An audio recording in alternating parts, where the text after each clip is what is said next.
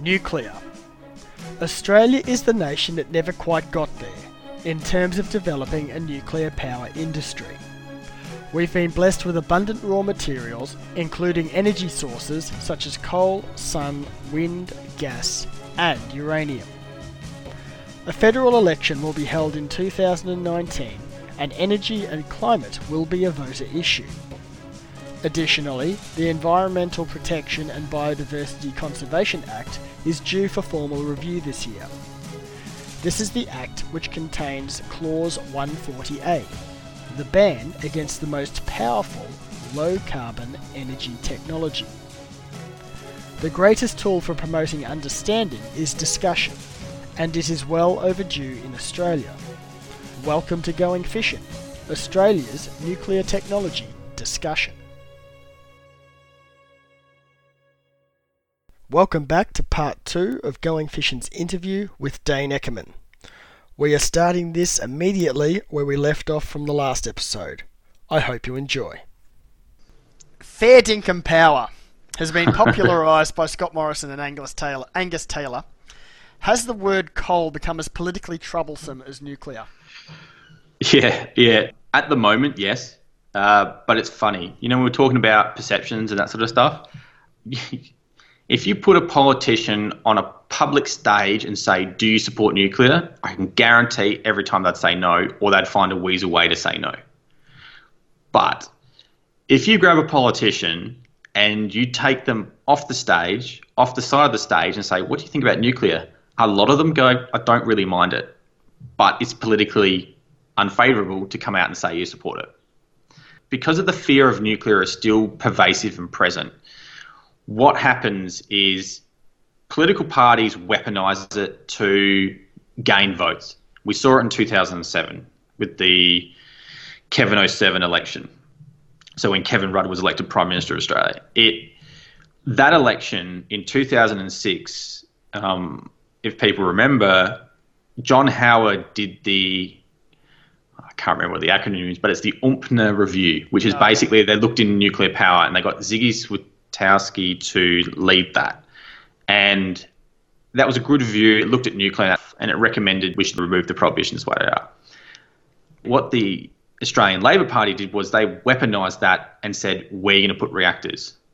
Where are you going to develop this nuclear industry? Which electorates is going to have a nuclear reactor in it? And they weaponised it. And it worked to a degree. And that's the problem. It's what happened here with the Royal Commission and the Citizens' Jury is that when it came to the point for a political party to use it to gain a political advantage, it was used. The whole issue just died when that happened. Like I was saying before, there's good policy, you add a layer of politics and you end up with whatever's left. So this whole fair dinkum power, I have a feeling, and this is anecdotal, when people hear that and then they see the renewable energy supporters take the mickey out of it, satirise it and co-opt it, people look at it and go, it's a jingoistic term. It's a simplification of a very complex and serious issue. And people look at it and go, I don't think you're taking this as seriously as you should. Because calling it fair dinkum power, people just go, that's like an Australian saying that I don't hear said a lot in public. It's one of those kind of things like everyone drinks Foster's, but we don't.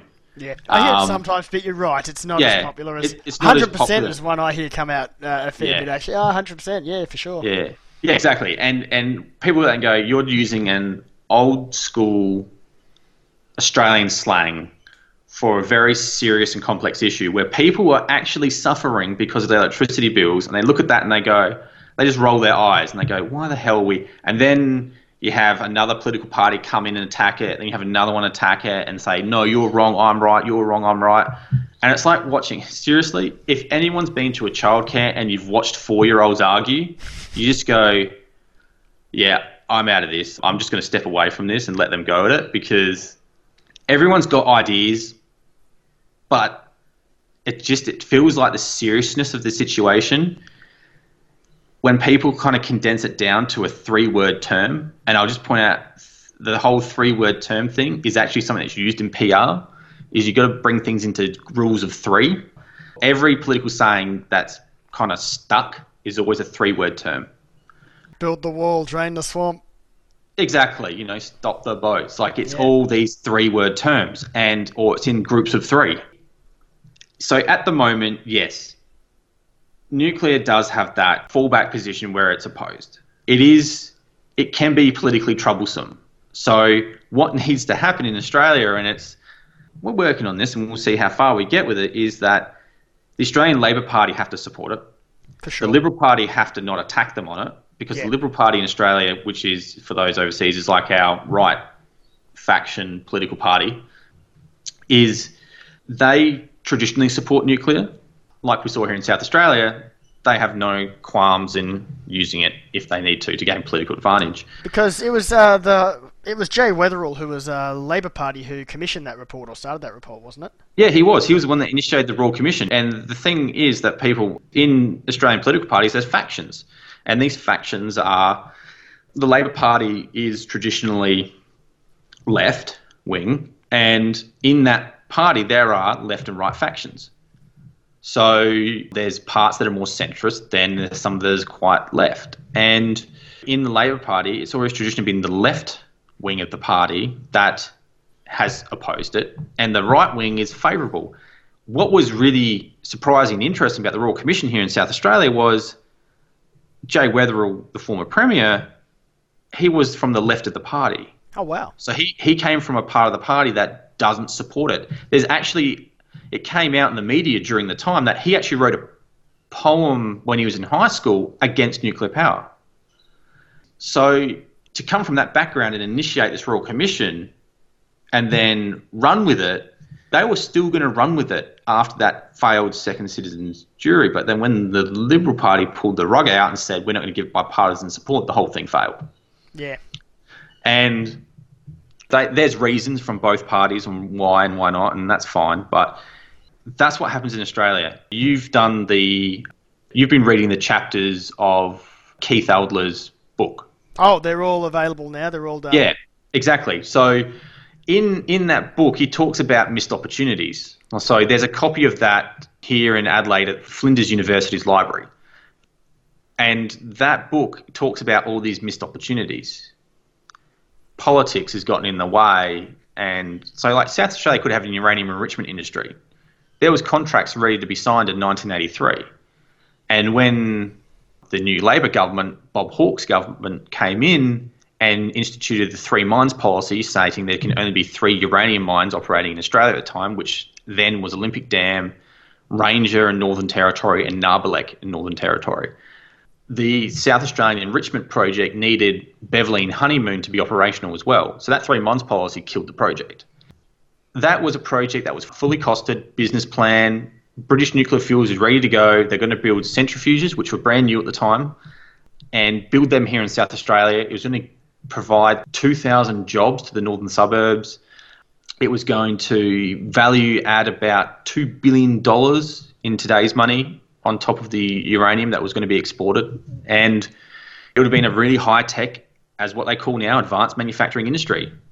But we didn't quite get there. Jervis Bay Nuclear Power Plant, they dug the footings, but we didn't quite get there. There are companies willing to invest and there are companies willing to do it. It's just the political situation, which then I suppose feeds into the whole prohibitions we have here too. Absolutely. Electricity prices are likely to be an election issue this year, though I suspect it is not an issue that can be solved in a single term of government. Care to comment?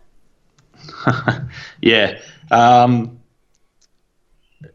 I suppose with electricity prices in Australia, there's a couple of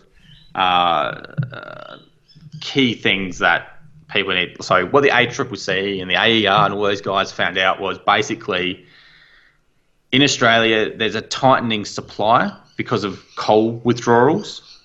There is higher fuel costs in terms of gas, which if anyone wants to know how broken the gas market is in Australia at the moment, we have pipelines that run north-south up the eastern side of Australia. We have conventional gas in the Cooper Basin, and we have a lot of unconventional gas, coal seam gas in Queensland. And it's all connected by pipelines, north to south, so you can get gas from Queensland to Melbourne. It is cheaper to buy a gas cargo on the international market LNG, ship it from Queensland down to Victoria, so build an LNG import terminal in Victoria, than it is to pipe that gas from the fields in Queensland to Moomba, then down to Victoria. That's insane. So existing, already sunk cost gas pipeline infrastructure, it is cheaper to buy an LNG cargo out of Gladstone and send it down to Victoria on a ship than it is to put it on an existing pipeline network. That's how broken the gas market is at the moment in Australia. That people are actually considering building LNG import facilities in the south of the country because it's more expensive to do it on the existing spot market in Australia and infrastructure. It takes $2 a gigajoule to ship it from Queensland to Victoria, and if the spot market's hovering around 10, that's $12 a gigajoule gas when you can buy it on the international market for, what is it, 4 or 5, 6, something like that. Wow, so it's not just a little bit more expensive, it's a lot more expensive. It's a lot more expensive, and that's how broken the market is here, and they're trying to fix it. But when you look at this stuff, basically it should be, existing infrastructure should always be cheaper, but it's not. The other thing that comes in is network costs. We're talking about building a new interconnector from South Australia to New South Wales to help augment all the new renewables and stuff that's being built across the NEM. And those network costs are only going to get bigger when we have to build more and more infrastructure. And there is a process that is done. I'm trying to remember, it's the regulator, the AER. It's the AER, the Australian Energy Regulator. It's called the Resource Investment Transmission Test, RITT. It's something like that. And so many acronyms and all this stuff. But it's the RITT, and basically it's a test that says if you're going to build this, so in Australia, new network infrastructure, when it's built, the cost of that is distributed across the users of that infrastructure. So when I was at SACOM, we were talking about upgrading the transmission backbone on the Eyre Peninsula here in South Australia to help resource projects in that area get up, because the infrastructure there is nearing capacity, so it needs to be upgraded. When they have to do the test for that, they have to then spread the cost of that over all the users on the Eyre Peninsula. And so everyone gets a certain cent per kilowatt hour adjustment to their bills. That's a network cost in your retail bill.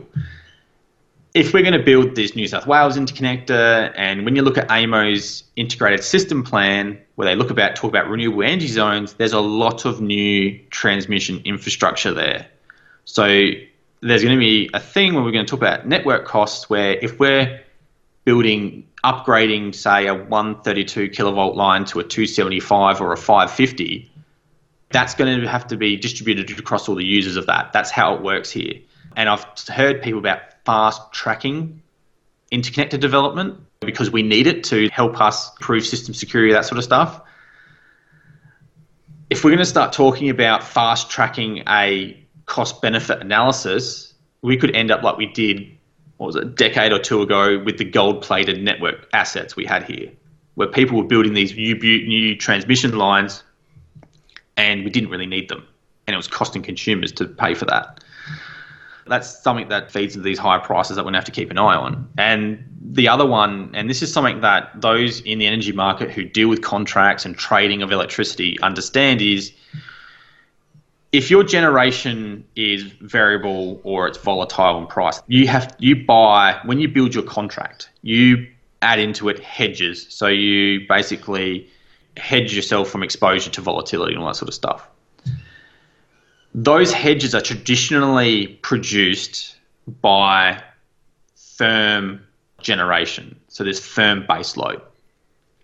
And if you're having coal-fired power plant withdrawals and gas plants that aren't operating as frequently as they were previously because they're operating in the load follow mode, that liquidity in that market reduces. So there's a concentration in there, and that then exposes people who have to buy electricity to volatile prices and all that sort of stuff. So while you may get really cheap prices because when wind and solar are producing, you're going to have to balance that with when it's not, with other kind of electricity contracts, and it can get quite expensive. And that's what we saw in South Australia. Like a lot of commercial and industrial users were finding that these hedges in the South Australian market were disappearing because Northern Power Plant was 540 megawatts, and that just disappeared. It was 2 months' notice, and it just disappeared. All the market, the contracts and the products that power plant could provide to the market just vanished. And it made it very, very difficult to purchase electricity in Australia at an affordable rate. Electricity prices are becoming an issue this year, and one party, the Liberal Party, who's in government at the moment, or the coalition, they're coming out with their big stick policy and their snowy hydro 2.0. Big sticks basically threatening retailers if they game prices. Difficult to do when a lot of your generation is now privatised. Yeah, it is. It is. It is regulated by the AER and they take care of it, but people are going to be aware of market concentration because that's something that the ACCC found out. There's concentration in the market, particularly here in South Australia, with a couple of big energy retailers, so they could game. They're not gaming the market. The ACCC didn't find any of that, but it gives them market power, so they can set the price effectively. The ACCC found no wrongdoing on that part at all. Some people say there are, but the jury's out on that. The market's behaving like it is because of how it's set up. It's just behaving within its framework. What has to be discussed is there a way we can change that framework without being prescriptive on what has to happen? So when government tries to intervene in things, sometimes if you directly intervene, you may cause unintended consequences. Whereas if you kind of redraw the boundaries, then everyone can operate on the field all right, but it's just a different boundary they have to work within. So that's another policy thing that should be preferred is prescriptive policies. They should only be used sparingly because you can have unintended consequences because effectively you're pulling a lever. You fix the problem and create three more. Exactly. Anyone that does computer programming knows you do a debugging and you come up with a problem and you go, okay, I fixed that problem. And then you do your debug and four more pop up and you just go, oh. So when we're talking about energy policy, it's got to fit those three criteria we talked about before: affordability, reliability and security, and low carbon. It should be technology neutral, and it also should be non-prescriptive. Like it shouldn't say you can only build wind, solar and hydro in Australia. Like that's just counter to good government policy. And, the OECD talks a lot about this, talking about, prescriptive and non-prescriptive policies in governments, and they lean towards the non-prescriptive side. So you became Bright New World's general manager mid-last year. Can you tell us about this? Some people might not know this, that Ben and I, years and years ago, we're talking about environmental organisations and organisations that are pro-nuclear and that sort of stuff and whatnot. And we talked about it, and Ben was like, "There's not an organisation that suits me anymore." And I was talking about how there's not an environmental organisation out there that is, I wouldn't say friendly is the wrong word to use, but it's like to businesses and companies and all that sort of stuff is not combative towards them. I'll put it that way. That is open to going in and talking to them and working with them rather than saying, you're evil, you need to go. Because that doesn't work. And as I've talked before, we got to work together, otherwise it's not going to work. Using aggressive tactics is, while it may work in the short term, in the long term, it's just going to backfire badly. So we were talking about that years and years ago, and Ben established Bright New World. I gave him some guidance in that. Last year, I finished up my role at SACOM and in between jobs, and Ben comes along and says, "Hey, look, I got to go and do other stuff now, but would you like to manage Bright New World? Would you like to take over?" And I was happy to do that. It was fantastic. We always had the idea that if Bright New World got bigger, I'd come on board anyway. So he offered me the role, and I spoke to the board, and they were happy. And so, I took it on and came on board, and I looked at it, and Ben has established a fantastic organisation. It had a great reputation. It had good branding. It had everything that's there. And basically my role's just been to tighten everything up, look at what we do, work out can we redefine this. And a lot of what our members will find out is that we're going to present a refreshed face of Bright New World. It's going to be the same organisation as it's always been, but we're just going to tighten it up and refocus it, and it's going to come out bigger and stronger in 2019, and it's been fantastic to do it. So yeah. Excellent. 60 Minutes ran a story called Going Nuclear in October last year that featured Ben prominently. How did this come about? So, contrary to what I've seen said, I refuse to believe it. I've seen some great theories about Packers and stuff like that, and it's funny, sometimes people come up with some of the most interesting theories about how we get stuff done and all that sort of stuff, and some days it's like, it's the same thing I like to say on people like, oh, you can like, you know, of course they're going to do that because you told them to, right. It's like, I wish I had that power to walk into the office and say, look, mate, we want you to come with this position. This is why you're going to do it. And they go, okay, it doesn't work. There was one minister in particular that I worked with, and if we ever walked into his office for a meeting and said, we want this way, you're going to do it, he would have told us to F off quite bluntly and get out. So effectively, they were looking at doing a story on nuclear, and they spoke to some people, and because of Ben's profile, someone suggested, hey, you should talk to this guy. This guy's a great story. He was anti-nuclear. He grew up as an environmentalist. He still is an environmentalist, but he changed his view on nuclear when he looked at it. And they thought, well, that's a great story. It is a good story. It's like how someone comes out and says, I was wrong. It should be something that I reckon we should celebrate more. Like when politicians came out and say, I got that wrong, this is what we're doing to fix it, and this is what we're going to do better, I think that should be applauded rather than going, oh, you're an idiot. That's something I think society should kind of shift their view on. So they did that, and so they basically contacted us out of the blue and said, hey, look, we want to do this story on nuclear. Ben has a good story. We spoke to the producers, and they said, that's great. This is when I just started Bright New World, and we were talking about it, and I said to Ben, I said, hey, you know, you've been to Fukushima before, and you guys want to go to Japan, and, you know, you're going to do the usual thing where they see the plant off in the distance and all that sort of stuff. And I said, well, you visited there. You obviously know people on site still, and can we get 60 minutes inside? And, you know, we reached out and said, hey, look, they're going to do a story, and they were a bit wary because they've had news crews there that have just, you know, taken everything out of context. But to their credit, the 60 Minutes crew, the producers, the Tom and all those guys, they were fantastic, level-headed. They're open to discussing things. They're good journalists. They come with an open mind. We got them inside, and they are the first Australian media news crew to get inside a reactor. So everyone saw that. It was a bit rushed because TEPCO, understandably, is very, very conservative on radiation exposure. And so everything had to be rushed. It takes time. You know, a lot of people don't know and don't see it, is it takes time to set up lighting, cameras, positionings, have your questions ready to go and that sort of stuff. So they had to rush it. So that's why it did seem very hurried when they got in there. It wasn't because they were afraid or anything. It's just because they just didn't have the time to set up. So everything had to be rushed.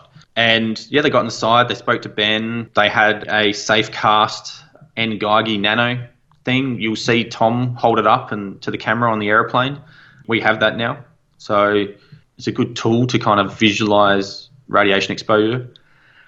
A lot of people will probably roll their eyes, but it was literally out of the blue. They wanted to do a story. Someone mentioned Ben's a good guy to talk to. Then they contacted us and said, hey, we'd like to do a story. And we're like, fantastic, let's do it. And you guys were able to get them inside the reactor hall there, which, well, yeah. They were certainly thrilled about that, because I remember on the ads they were saying, oh, well, you know, we're the first crew from Australia to be able to get in there. So they were, exactly. They were happy with that bit of Oh, exactly. And and then they went to Canada and went to Ontario and spoke to Bruce Power and about nuclear power there. And they even went and spoke to Geraldine Thomas in Imperial College London. And because it's like it's disappointing that people do this. It's that, you know, the whole shill thing. You know, Geraldine is the world expert. She was anti-nuclear when she went to Chernobyl because she wanted to prove that there was significant damage. And she found the opposite. Like, there was impacts, but it wasn't as apocalyptic as what everyone thought it was going to be. And it tempered her view on nuclear. We did get the usual backlash from it, and that was fine. But you know what? Everyone that I've spoken to that saw that 60 Minutes episode, because I was like blasting on social media saying, go watch this, we're kind of be on 60 Minutes, that sort of thing. Every one of my friends and family that watched it were like, we didn't realize that. We didn't know that. Oh, okay, so it's not as bad. We're willing to talk about it now. And that's the thing. And all we're trying to do is just to get people talking about it.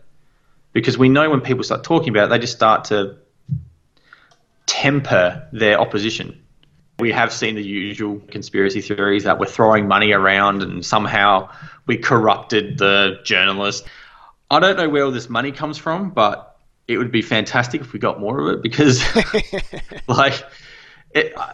seriously, like, we're backed by our individual supporters. That's who back us. You know, it's the individuals out there that donate and support us. It's like, you know, I just laugh sometimes. They go, you're a shill for the industry, blah, blah, blah. And I'm like, well, where are these shill checks? Because, you know, I'm getting none of them. They must be lost in the mail or something. I talk to people about this. I find it interesting that for someone to have a positive view on nuclear, in certain people's eyes, it can't be because they've arrived at that conclusion because they've done some research or talked to people, whatever. It's because they've been corrupted by some outside force. They can't fathom that actually this person's come to the contrary point of view to me. They have to be corrupted. There has to be someone paying them. There has to be someone pulling their strings, and that. It's like, no one pulls my strings. It's just funny watching that commentary. But overall, hugely positive. And a lot of people are kind of going, actually, why aren't we talking about it? For sure. And I suppose that feeds into the next part. I haven't read forward, which is... Well, yes, yeah. It does. The EPBC Act, the Environmental Protection and Biodiversity Conservation Act, which includes the Prohibition 140A, is up for formal review this year. Is this a realistic chance to challenge the prohibition? Every 10 years, the Environment Protection and Biodiversity Conservation Act, the federal act that controls and regulates environmental impacts and that sort of stuff, protection, has a section there, which is section 140A, which prohibits the use of nuclear power and reprocessing, enrichment, and fuel fabrication. Every 10 years, it has to be reviewed. So there's an actual requirement in the legislation that says it has to be reviewed every 10 years, and it was created in 1999. So the first review was in 2009. This year is coming up for review again, and the whole thing is up for review. And because 140A is part of that, well, it's a chance to actually go, hang on, this prohibition, it kind of sticks out like a sore thumb. It doesn't flow in from everything else around it. It just basically, it's just pasted in there. Talk about the environmental benefits that nuclear can have. Low land impact, its low carbon attributes, and its energy density. It's a chance to actually put in a good submission and get a lot of people to support it and back it and say, hey, look, you need to look at repealing this because it's contrary to what we need to do. We need to have this option open. And I have it on good authority that there are a lot of nuclear-based companies and organisations and vendors and that look at Australia and go, it's a fantastic country. It's got a mature science and technology sector. It's got a really well-respected nuclear science sector in ANSTO. It's got good radiation protection and management laws already existing with our PANZA. You already mine uranium there. You've had experience in the nuclear sector with the Australian Atomic Energy Commission back in the day. So why not? And I've had companies say like they would invest in Australia if the laws were overturned. So if people want to talk about job creation and economic development and advanced manufacturing, well, here you've got a whole sector saying we will come to Australia if it's allowed, and we will show you, we will demonstrate to you how we can manage this, how we can do this appropriately, how we can do this, manage it properly. So basically, yes, the act has to be reviewed. However, we do have an issue with there's likely going to be an election in May, and there might be a change in government. So we'll see how that falls out. But yeah, essentially the act has to be reviewed this year because it's another 10-year anniversary. So it's a chance for everyone who is favourable to say, look, you should remove this because there are all these benefits. Like if people internationally want to have input, it's like Talk about in the States, you have whole new communities that are backed by these industries that are supportive and open and they see the benefits, or there are other places in the world that are we would like Australia to open up because we're top ranked in terms of non-proliferation. Every non-proliferation state that comes out says Australia is great in terms of safeguards and that sort of stuff. We're a well-respected nation in terms of our nuclear science thing. If there was a country to develop nuclear industries, so take the Nuclear Fuel Cycle Royal Commission, their spent fuel repository proposal. You look at Australia and people will go, yeah, because they got high ranking non-proliferation, so there's no safeguards issues. They have a well-respected and set up regulator and nuclear science industry there already. And diplomatically, internationally, everyone, seems to like us. Everyone, if you're an Australian, you go overseas, as soon as you open your mouth, everyone goes, oh, you're Australian, and they're happy. And, it is absolutely true. It is true. Except there is another saying. It's like sometimes you hear an Australian before you see them. And it's a no-brainer for the industry. I asked vendors the exact question back in 2014 when we produced the first results of the uranium survey. I said, would you invest if we remove the prohibition? Everyone said yes. One even offered money to do it. They said, we would invest billions of dollars in Australia tomorrow if you removed it. There's a whole industry waiting on the doorstep that has demonstrated that it can be done properly and it can be managed safely and it can be done completely fine. But we have these prohibitions in place. So, pain, but, it's a bit of a fly in the potato salad. Exactly. All right, then. So anyone listening to this then who's interested and say, yeah, I'm on board with what you're saying, what can someone do? So basically what someone can do is effectively, go talk to your local member and say, actually, there are a lot of people that support this. There are a lot of people out there that, that are okay with you saying, let's consider, we're not saying, this is what some people confuse, we're not saying build a nuclear reactor here tomorrow. That's 4 or 5 steps down the track. That will be considered later. What we're saying is remove the prohibitions because it's okay to talk about nuclear. Signal to the world that Australia is open for business. Get them to come to demonstrate and explain how they can do it financially, economically, safely. If it doesn't stack up at the end of the day, it doesn't stack up, okay? But the problem is we don't know that step until we actually open up. We've said this a lot. We've heard this directly from nuclear companies, is that I can't get my board to sign off on a business proposal for Australia because there's a prohibition. Why am I going to do a business proposal if it's banned already? There's no point.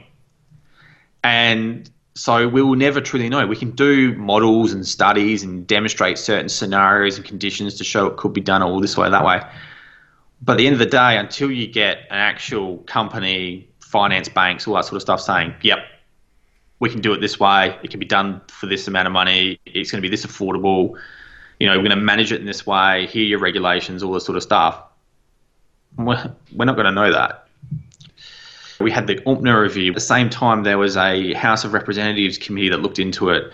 We've had the Nuclear Fuel Cycle Royal Commission. We've all these bodies that all say the same thing, is remove the prohibitions, open up and see what's there. Australia has always had that nearly there story with nuclear. We nearly had Jervis Bay. We nearly had the enrichment facility here in South Australia. We nearly had other reactor proposals, all over the country. And you think if they had developed Jervis Bay and the reason they didn't develop it was because coal was cheaper. So we built a coal-fired power plant instead of a nuclear power plant. And you look at today in terms of emissions, well, we kind of wish we did build that nuclear power plant. You look at all the other proposals in the 1970s and 80s that got put forward in Australia for building nuclear power plants. Would we have built Kogan Creek coal-fired power plant in Queensland if there was a nuclear power plant there, built 20 years before? I did a back-of-the-envelope study on this, and I think I got to 5.5 megatons per year or something like that was attributable to coal-fired power plants that were built after a nuclear proposal was shelved. And so if people want to do something, its first step is just contact your local member for a meeting. They're always going to meet constituents. It's their job. They have to meet with constituents. So sit down with them. Talk about how you are supportive of it and there's other people out there. Talk about, the surveys and polls. Like those SACOM surveys, we actually asked the nuclear power question in the exact same manner as the uranium question. And while it wasn't as high as support, it wasn't majority opposed. It actually showed a stronger inverse relationship than the uranium one. It actually showed that it was like 48% support and like 30% opposition, and the middle just didn't care. And when you looked at the community perceptions, it was drastically inversed. People thought 60% of the population was opposed and 20% was for, or something like that.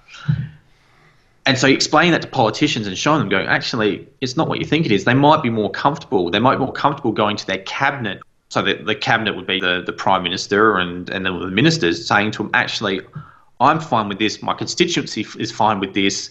Can we discuss it? We're not talking about building something tomorrow. We're actually talking about opening Australia up to the opportunity because we don't know what's there at the moment. People can contact their local ministers through all the usual channels, writing a letter or phone or meeting them. That information or the information you had regarding the survey, is that available somewhere that people could reference? The easiest way to find those surveys would be to go to the Nuclear Fuel Cycle Royal Commission's website, which is still active. Go to the issues, papers, submissions, I think it's in.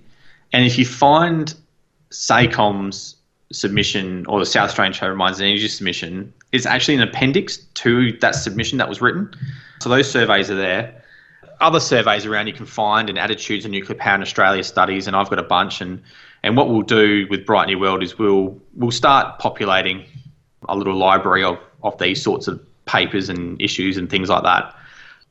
Another source of great information is Generation Atomic. If you go to their website, they've got great infographics and great charts and information. So if you want to go talk to your local member of parliament, because every state as well has senators, and go and speak to your local senators as well, and present this information, present the polling information, and say, actually, people aren't as opposed as you think they are. They're actually okay with it. And, I can guarantee it is that the first thing that will come out against it is, so we're going to put a nuclear power plant in your electorate. Guaranteed the first politician that pops their head above the parapet and says, yeah, I'm okay with nuclear. It's like, oh, okay, so you in that seat, you want to put a nuclear power plant in your district. That's what's going to happen. Case in point, John Barilaro. Yeah, exactly. This is what's going to happen if you stick your head out. It's okay to say, well, actually, we're not even considering a nuclear power plant yet. They could even say, I don't think it's going to stack up financially. That's what they could say. But I'm never going to know if it doesn't stack up financially if I don't open the door. So go and speak to your local member and say it's okay to support it. It's not going to cost you your career.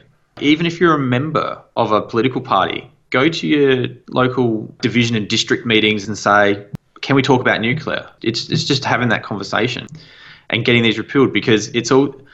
The EPBC Act is the main prohibition repeal, but the prohibition repeal also, it originally existed in the Australian Radiation Protection and Nuclear Safety Act. That's where it came from. I wrote an article on this years ago when I looked into it, because I wondered, I said, okay, we have these prohibitions, but where do they come from? And I only recently got the video footage of the Senate on that day, and there was 10 people in the chamber. That was it. It was voted on voice vote alone. It was, the Australian Senate has this thing where if formally when you vote on amendments and acts and legislation and motions and that, the ayes say aye and the noes say no. And for example, if there's more than 2 people that say no, they have a formal rule to say divide, which forces all the senators in Parliament House to come back into the chamber and vote yes or no on an issue. And with the nuclear prohibition, it got put forward and they voted on it, and the Greens said yes and the Democrats said yes. And I'll point out, for those in the United States, there's a different Democrats to your Democrats, because your Democrats is very similar to the moderate faction of our Liberal Party here in Australia, and the Democrats here in Australia were more left than that. They voted yes to put the prohibition in, and no one said no.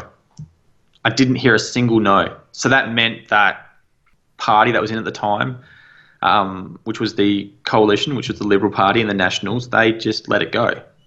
They didn't want to oppose it. It just got through I don't know what the reason was.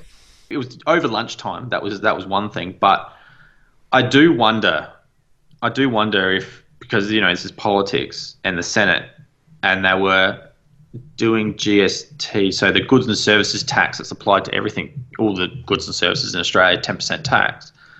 I do wonder, to get the support for the GST, whether the governing party just... Yeah, exactly. I can't prove that. I don't know that.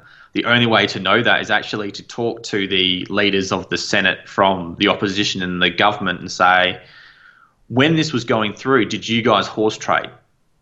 Maybe not getting a straight answer out of that. Yeah, or maybe they just thought, you know what, this is politically a bit... We can't come out in favour of it because we'll just get attacked. So, I don't know. It was... Yeah, it got put through in a committee by the Greens. It got supported by the Democrats and the Greens, and then it just went through. Like, when you look at the committee that preceded the amendment, the prohibition proposed, it wasn't as... Like, it was just a day or two of meetings, and it was ANSTO, the local council that had Lucas Heights in it, our Australia's research reactor, and then the usual smattering of Australian anti-nuclear people and organisations. And I have to say, there were some very interesting tidbits that came out of that committee hearing, actually, which is quite interesting, but it effectively came in on a whimper, and then you look at what's come after it in like 2006 and 2007 with the UMPNA review, the Royal Commission, the Commonwealth Parliament's House of Representatives Committee into it. Like, I've got it here with me. The Parliament Committee document is, how much is it? 732 pages, and it covers the full fuel cycle, and they met with heaps of people. This was a criticism of the Royal Commission. The Royal Commission wouldn't meet with anti-nuclear people. That was a criticism. But this committee met with Helen Caldicott, all the people from the Australian Conservation Foundation, the people who are the Friends of the Earth Australia, the anti-nuclear organisations. They met all those people, and they came to the conclusions that prohibition should be repealed, and this should be a thing we should really seriously look at, particularly with climate change in mind. The Swetowski review, same thing. The Royal Commission did meet with anti-nuclear people. The thing people forget with the Royal Commission is the Royal Commission is like a Supreme Court. They have the same sort of rules and structure. And if you're a person giving a testimony to the Royal Commission, it's like you're giving a testimony under oath. And your evidence has to be... They didn't enact it in this Royal Commission, but if they wanted to, if someone lied to them, like they gave them a piece of information which was a lie, they could have summoned them. Wow. There are penalties if you give false and misleading information to a Royal Commission. There was that filter on the Royal Commission, so that's why a lot of the witnesses that gave evidence had to be someone who was qualified, that knew what they were an expert in their field, and they knew what they're talking and all that sort of stuff, and they had direct experience. And basically, if you go for a job, you have to have the right qualifications and experience to get the role. So when you're presenting evidence, you have to have the right, you have to be qualified, you have to be an expert in that area. So yeah, it's all these big, the Royal Commission was tens of millions. You have these committees, you have all these papers that say, we should do this, and yet I know I can't because I'm afraid of my lecturer's going to kick me for it. I'm afraid the anti-nuclear people will rise up and force me into a particular position. I'm just like, well, we're not even saying build a plant. We'd like to see a plant built. That'd be nice, but we're not going to even get there if we don't know. And I've spoken to people who don't support nuclear, but they said, you know what, we would support the repeal. We're not going to support you building a plant, but we think it's stupid that there's a prohibition there. Because what other industry has that? What other industry in Australia, actual power producing industry, has a piece of legislation that says you can't build this? People who oppose coal at the moment would love a piece of legislation like that for coal. There's people who are opposed to wind turbines. They would love a piece of legislation like that. There's no other power producing industry in Australia that has an outright prohibition on an entire suite of technologies. Like there might be bans like for localities for like say like the Franklin River Dam that started the Greens Party here in Australia basically. There's bans in place for particular areas, and rightly so, because they're environmentally sensitive and the damage would just be too significant. But they're not banned. These things aren't banned. They're not fundamentally banned based on what the technology is. Exactly. They're banned because it's too environmentally damaging to go on that location. We're not going to allow that, because there's talk about stopping coal-fired power plant development now based on development grounds because of emissions. Now, that's not banning all coal power in the legislation. That's just saying we're not going to build that here in this location because of another reason. It's not outright banning an entire suite of technology. There's heaps of other industries out there that are far more in terms of the hazard, and this is something that there's probably another entire podcast on this stuff actually, is hazard and risk. Nuclear is hazardous. An open operating reactor core will kill you. But the risk of that killing you is low because we have a reactor pressure vessel. It's in water. It's shielded. It's got concrete. It's got reinforced concrete. It's got more steel around it. You're not going to get in there. Chances are you're going to be shot by the site security well before you get anywhere near the reactor. But the thing is though, it's like there's a hazard. It's like chemicals. I see chemicals transported on trains and trucks that will kill you and that will severely injure you if you're exposed to them.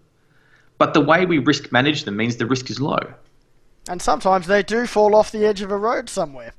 They do. No one's saying we can't transport these chemicals though. No, and it's like, we ship thousands of medical isotope shipments all over Australia. And thousands of them. And abroad. There's been no incident that has seriously injured, I'm talking about radiologically here, seriously injured or killed someone. Like I said, this is a whole other field where you talk about a hazard, which is something that will hurt you and could kill you, to something that's what the risk of it is, and in the middle is a whole risk management. It's just an entire field in itself. But yeah, it's often been something that that I've discussed. It's like industry as a whole manages energies and substances that will kill or injure you if left uncontrolled. That's anywhere in industry. But for the most part, there's regulations and rules and things that you have to follow. And, I'm a supporter of regulation. It's one of the problems I have with the libertarian ideology is that the government should be small. It's just, no, there is roles for government to be there. But ultimately, these rules, these regulations, they're in there for a reason. And mostly, industry manages these hazards and these substances safely. Yes, accidents happen, but, we're not, the human race is infallible. There's always going to be risks, but for the most part, they're managed, and they're managed to very, very, very high qualities. And nuclear is no different. Exactly. And it's like, it's funny. It's like the people who operate this stuff understand the hazard. That's why they build them in particular ways and design them and operate them in specific ways. It's, like I said, and that whole assessment of hazard and risk, that comes right back to what we started talking about with familiarization of risk and how people perceive and understand a hazard and its overall risk. And you often see when people treat the risk in the same impact as a hazard, they're kind of not understanding all the intermediate steps that go to make the risk of something negligible. So there's a whole field of sociology on that whole stuff. Like there's stuff talking about it's a new kind of field. It's like social amplification of risk. So if anyone's interested in this stuff, it's look into social amplification of risk. It's like, there's a guy called Kaspersson back in 1988 that kind of brought this theory up, and it incorporates sociology and psychology and all sorts of other things to talk about how we take a hazard and come up with a risk that doesn't match the reality. So, yeah. But you're quite right. When you come back to, I've got a small anecdote. I was talking to someone about, they asked a question about Chernobyl and how that can happen. I sort of explained what actually happened and how it all came about. And their response was, well, does that mean, that can never happen again? And my response was, well, no one in the industry will ever say nothing can ever go wrong ever again. But, it comes back to risk management. Like, as soon as you say that something can never happen again, straight away something will happen. Murphy's Law. I know exactly what you mean. She was a nurse. She worked, the night shift and whatnot. She says, I get what you're saying. You have night shift and you have expectations, but, you have your systems in place, but something can possibly go wrong. It's a non-zero risk. And it was just something I noticed, that there's someone completely out of the industry, but you had explained it to them, and they were able to relate back to it in their own lives through a separate industry. But, and we're talking about Chernobyl. They operated reactor. That was reactor 4 that went. They operated reactors 1 and 2 for years after, and they're the same type. And they didn't have a type of explosion that reactor number 4 did.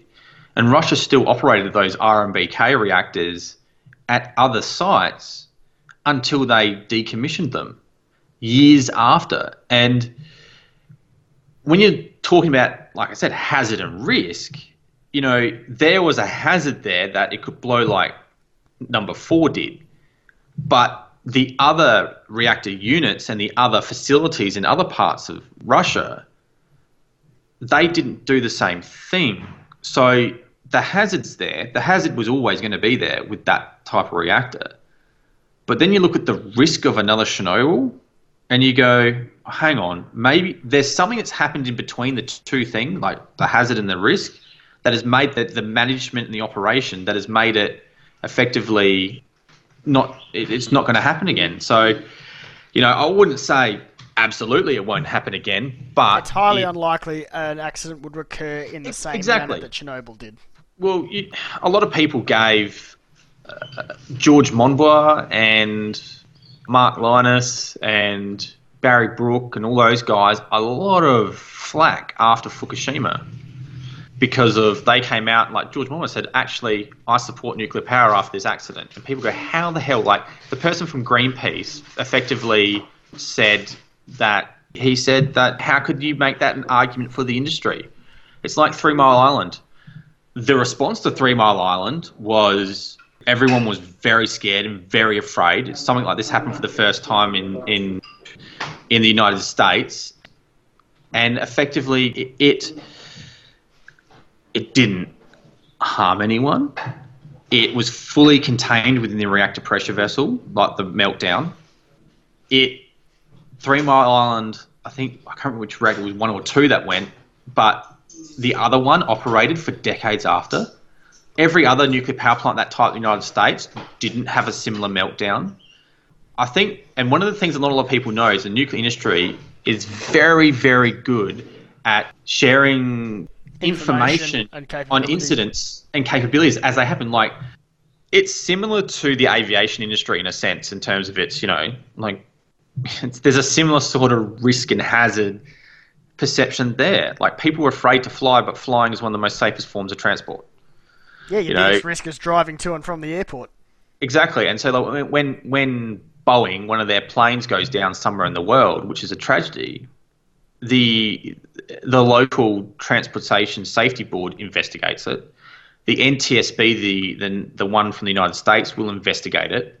They will then issue an interim report if there's an immediate issue they've discovered that needs to be sent out to all other operators of that plane type, and they fix it. So the A380 that had the incident in Qantas, when that happened and they found the reason, every Rolls-Royce engine that had that problem was fixed. And has there been a single A380 that had an uncontained engine failure since? No. Because they learn and adapt and it's safe. It's the same with nuclear, and it's one of the few industries in the world. I've recently learned that dam operators, even if it's a tailings dam for a mine or if it's a hydroelectric dam, it's the same thing. They all share information on how they built, any issues they came across, and it all goes into like a big global body that can disseminate information. And that's something I think That's the trick of communicating stuff with nuclear, is it's fixing that misperception between hazard and risk. It's a whole topic in itself, but it's essential to understanding not only people's perceptions of nuclear, but to then also how to communicate and talk to people and be open and honest about stuff. I was talking to people about transportation risks, and they go, well, there's a whole international body that's set up to do that. And Sandia Laboratories in the United States has input, and the laboratories in the UK have input, and they all share information and test data and all that sort of stuff. They all know what's going on, and it's a very finely tuned, developed thing. It's that difference between perception of risk and the actual, like the hazard of it and the reality of it. Yeah, the realistic risk from it. So that's the kind of, I see the crux of the issue for nuclear is how to effectively communicate that gulf between hazard and risk. It's hard because we're talking about engineering topics that not a lot of people have literacy in. You talk about reactor pressure vessels and steam generators and negative void coefficients, and people just, the eyes gloss over it. Yeah, I'm sorry, I'm a carpenter, or I do finance or something. Yeah. I don't need to know this. Well, it's actually interesting, like, when you say carpenter, the interesting thing is, and I've done this myself, I have a construction industry white card. So as a part of that, you have to learn about hazards and risks and how to report them and how to manage them, because on a building site, there are things that will severely injure you if you do not respect them. And that whole thing, it has a great section in the literature. You learn to do tests and all that sort of stuff about hazard and risk. And it's funny, like I looked at it and I went, hang on, there's an entire group of people out there that would have had to sit through this, do the tests on this and learn about this, that understand hazards, risk management principles, and risk and reporting and management. They know it. And that's a whole big section of the general public. And it's things like with a Bright New World, it's understanding the people we're speaking to. Like I was saying before, if someone's anti-nuclear, they might just be that way because that's what they think they have to be like. Just give them the time and space. Anyone that's worked in the construction industry has this white card, knows hazards and risks. So you can talk on those terms and they would understand it. It's a big thing, and it's a big part of what we're trying to do when going forward in Bright New World is how to effectively communicate issues that are complex in nature, but in a way that someone can understand it and familiarise it and be comfortable with it. For sure. You alluded to this before, that a couple of things are coming up for Bright New World. Are you able to sort of elaborate any tidbits, what and when? Yeah, so basically, I'm not sure when this podcast is going out. It could be before, it could be after, but we are on the cusp of, a big part of the work we've been working on is looking at what we do and how we do it and how can we do it better. And so we are, I want to say refocused, but I think a lot of people might get nervous. We're still going to keep the same Bright New World everyone loves. It's going to be the same organisation. But what we're just doing is we're refocusing our policy objectives to make them more aligned with our core values, which is essentially plentiful energy for human development while maintaining environmental conservation and protection. But we're looking at it in a different aspect to kind of give us the ability to be able to proactively go out there and argue for the future that I think the vision that Ben set up and the future that we look at, I think is something that a lot of people will like. A lot of people get put off by the "you have sinned, now you shall repent" attitude of a lot of environmental organisations, like because you drive a big car, you're a bad person and now you must drive a small car. People don't respond too well to that because it's an attack on themselves. Absolutely. So we're coming out with a positive vision where we're open to talking to people, like I said, and we've just been working on making sure that's very clear, very concise, it's transparent. So if anyone goes, "Oh, you're doing this because of this reason," well, no, this is what we are. It's in our constitution. It's who we are. One of the big things is we're still going to talk about the nuclear issue. Repealing the prohibitions is a big key thing this year, and it's something we're going to be working on quite extensively.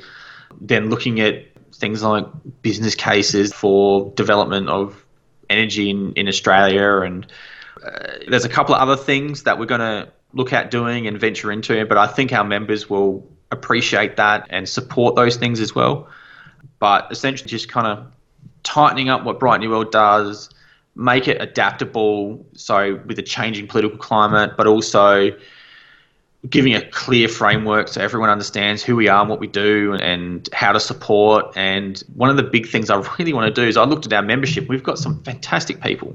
Some of our members are experts in their own fields. They're really good people, and one thing I'd really love to do is to get them more in Bright New World's activities. To, like, Ben and I aren't experts in certain areas, but we have members that are, and they're brilliantly trained and qualified in those areas, and it's saying, hey, tap into those people, get them to help, get them to, you know, like Ben and I get asked to do talks all the time, but sometimes it's hard to keep travelling interstate all the time. And we might have a member in Sydney there to go, well, they want us to speak, but they want us to speak in this topic that you're quite well read and versed and qualified in. Would you like to go and speak to them? And, you know, it's about Bright New World connecting those people together. That's what I'd like to see us do. Not to go out there and say we're leading the way on whatever it is, but to go, no, it's to someone to turn around and say, actually, the reason why we're really successful in doing this piece of conservation work is because Bright New World helped us connect with the right people to achieve this great environmental outcome.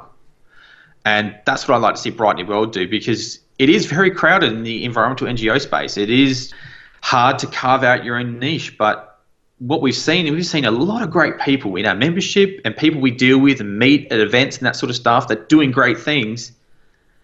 And that if it's like a project or an energy technology or something or other that would make the world better, and then we also know the person that can facilitate that or commercialize it or whatever, we want them to bring them together and say, hey, look, you've got this great idea. You've got the capacity to make it into an actual real thing. Let's get together, work this out, and for Bright New World to be there to help. Like I said, get on the inside of companies, talk to people, ask them what they're doing, what they'd like to achieve. Like every company, every business, every industry has a sustainable development policy. They just do. They have them now. It's a thing they have to do. And like it's like Bright New World getting there, talking to people. Those Jennings, we know a company that wants to do this. You're really good at that. Bring them together. Like in the mining industry, we had this great example of environmental conservation. Mines, as a part of their environmental obligations, have to do an environmental offset. So the land they disturb, they have to offset it. And there's calculations and rules and money and all that sort of stuff that's set in legislation. There's an organisation out there, and they're a fantastic organisation. And they're one of the conservation groups that are doing fantastic work on the ground. It's the Nature Foundation here in South Australia. They take those offsets that the mining companies have to pay or do and take them and grab an old disused station in outback South Australia, and they rehabilitate all the flora and fauna there. So the environmental benefit increases, that they conserve the land. I've seen mining companies put money in and get companies that are conservation kind of organisations revegetate the part of the mining lease they're not ever going to use. Right, so it sounds like that the mining company is actually able to contract out that responsibility to one of these conservation group. Exactly, and they've done the amount of hectares they have conserved and done is amazing, and it's stuff like that. And, you know, we've got a project here in South Australia. It's just started up. That's a fantastic thing to see. They're going to make the southern York Peninsula, so it's the little peninsula in South Australia, looks like a foot. They're going to make the southern part of that, the foot part, they're going to put fences up and rehabilitate the flora and fauna there, so it becomes like an arc. That's a fantastic idea. It's going to take a few years to get going, get set up and all that sort of stuff. That's great.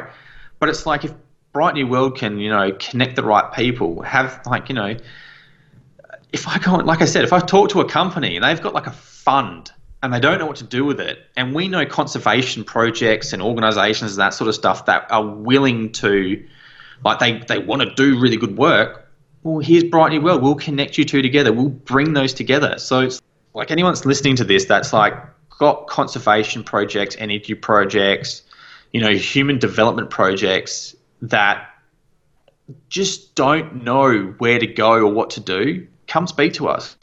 Because we might know the people that will enable that project to succeed. And that's what I'd like to see Bright New World do a lot in the future. Because it's like there's no point in us doing work that other people are already doing quite well. I see Bright New World's role is enabling those to make them better, brighter. So, like I said, a lot of exciting things coming up with Bright New World, and it's something, as you can probably hear, that I'm really passionate about, and that I can see where Bright New World can be a real good force for environmental protection as well as human development, because the two aren't mutually exclusive. You can do both, and we know how to do both, and that's a vision that I think a lot of people will love and get behind. Absolutely fascinating. Any suggestions for who I should invite to Going Fishing? Up to 3 people. There's a great education officer at ANSTO, Marion Jones. She's fantastic. She's really great, really enthusiastic about the work she does and that sort of stuff. I reckon she'd be a great person to talk to about those sorts of things. How do they communicate, what they do at ANSTO and what they do and what they show people and that sort of stuff. And I reckon a couple of other guests you should get, and I might be able to help you out with this, is I reckon it'd be really interesting to talk to someone who actually is on the ground. It's like someone who's an environmental officer in a uranium mining company, or a radiation protection officer, someone who actually is on the coalface, that actually does the work and has to live in those regulations and that life and does all those sorts of things. There's a couple of great people that I could send to you, and I can make great guests actually, because add a bit more context, because I'm a policy guy. I do the stuff from above and around, but these people are the ones that are out there doing the sampling. Exactly. They're doing the sampling. They're doing the environmental assessments. They're doing the radiation readings. They know all the risk management principles. They're the ones that, like I said, fill in the gap in the middle between hazards and risks. They do this stuff. They're experts. People go, they work in the uranium industry. Of course, they're going to say favourable things. They have their personal reputation and professional life that will be severely damaged if they start lying. Like, I don't think people understand that these people will not lie as these people perceive they will, that they've got their personal professional reputations to keep, and it does no one any service by being devious like that. These people are honest, great people to speak to, and they love their work, and they're experts at their work, and that's the key thing. They're professionals and experts at what they do, and they're the right people to speak to. So a couple of those people would be great to speak to. Sure, we'll tee that up. Yeah, definitely. Very good. Alrighty then. Yeah. Dane Eckermann, thank you very much for appearing on Going Fishing. No worries. Thank you very much for having me on. I know it's been a bit of a long session, but this could be a 2-part one. I'm not sure yet. I think this might be a 2-parter. Yeah. I think, but there's a lot we covered there today and spoke about. But I hope people hear this and hear the kind of passion I have for Bright New World and that sort of stuff, and come on board. You can go to brightnewworld.org and there's a support us section at the top. Click that, and it can be as low as a monthly donation of $5 a month. It's like $1 a week, thereabouts. So that's where we get our funding from. That's who supports us, individuals. That's who we support and represent, and we're very clear on our policy. So so if everyone, if they like what you hear from me and that sort of stuff, jump onto brightnewworld.org and give us some support and love, and send me an email. I'm always happy to answer people's questions and talk and that sort of stuff. So, yeah. Excellent. Thank you. Thank you. This concludes Going Fishing's interview with Dane Eckermann. I thank Dane again for his time and look forward to what Bright New World will bring this year. The list of media referenced is in the description, and once again, I urge Australians interested in advancing nuclear in this country to get in touch with their ministers about repealing 140A from the EPCB Act. The One Click Politics page is still available for use, and the link is in the description. Thank you for listening. Australia has the responsibility to do its part, along with the rest of the world, in addressing climate change. Although not a large nation or economy, our national neighbours look to Australia for leadership in many aspects. Clean energy and innovation into such technologies are of paramount importance, the most powerful of which we have outlawed. Running a developed nation requires reliable, cheap energy. Renewables are fine to a point, but the balance will be covered either by continuing with more coal power or finally embarking on a nuclear build program. This has been Going Fishing, hosted by Logan Smith.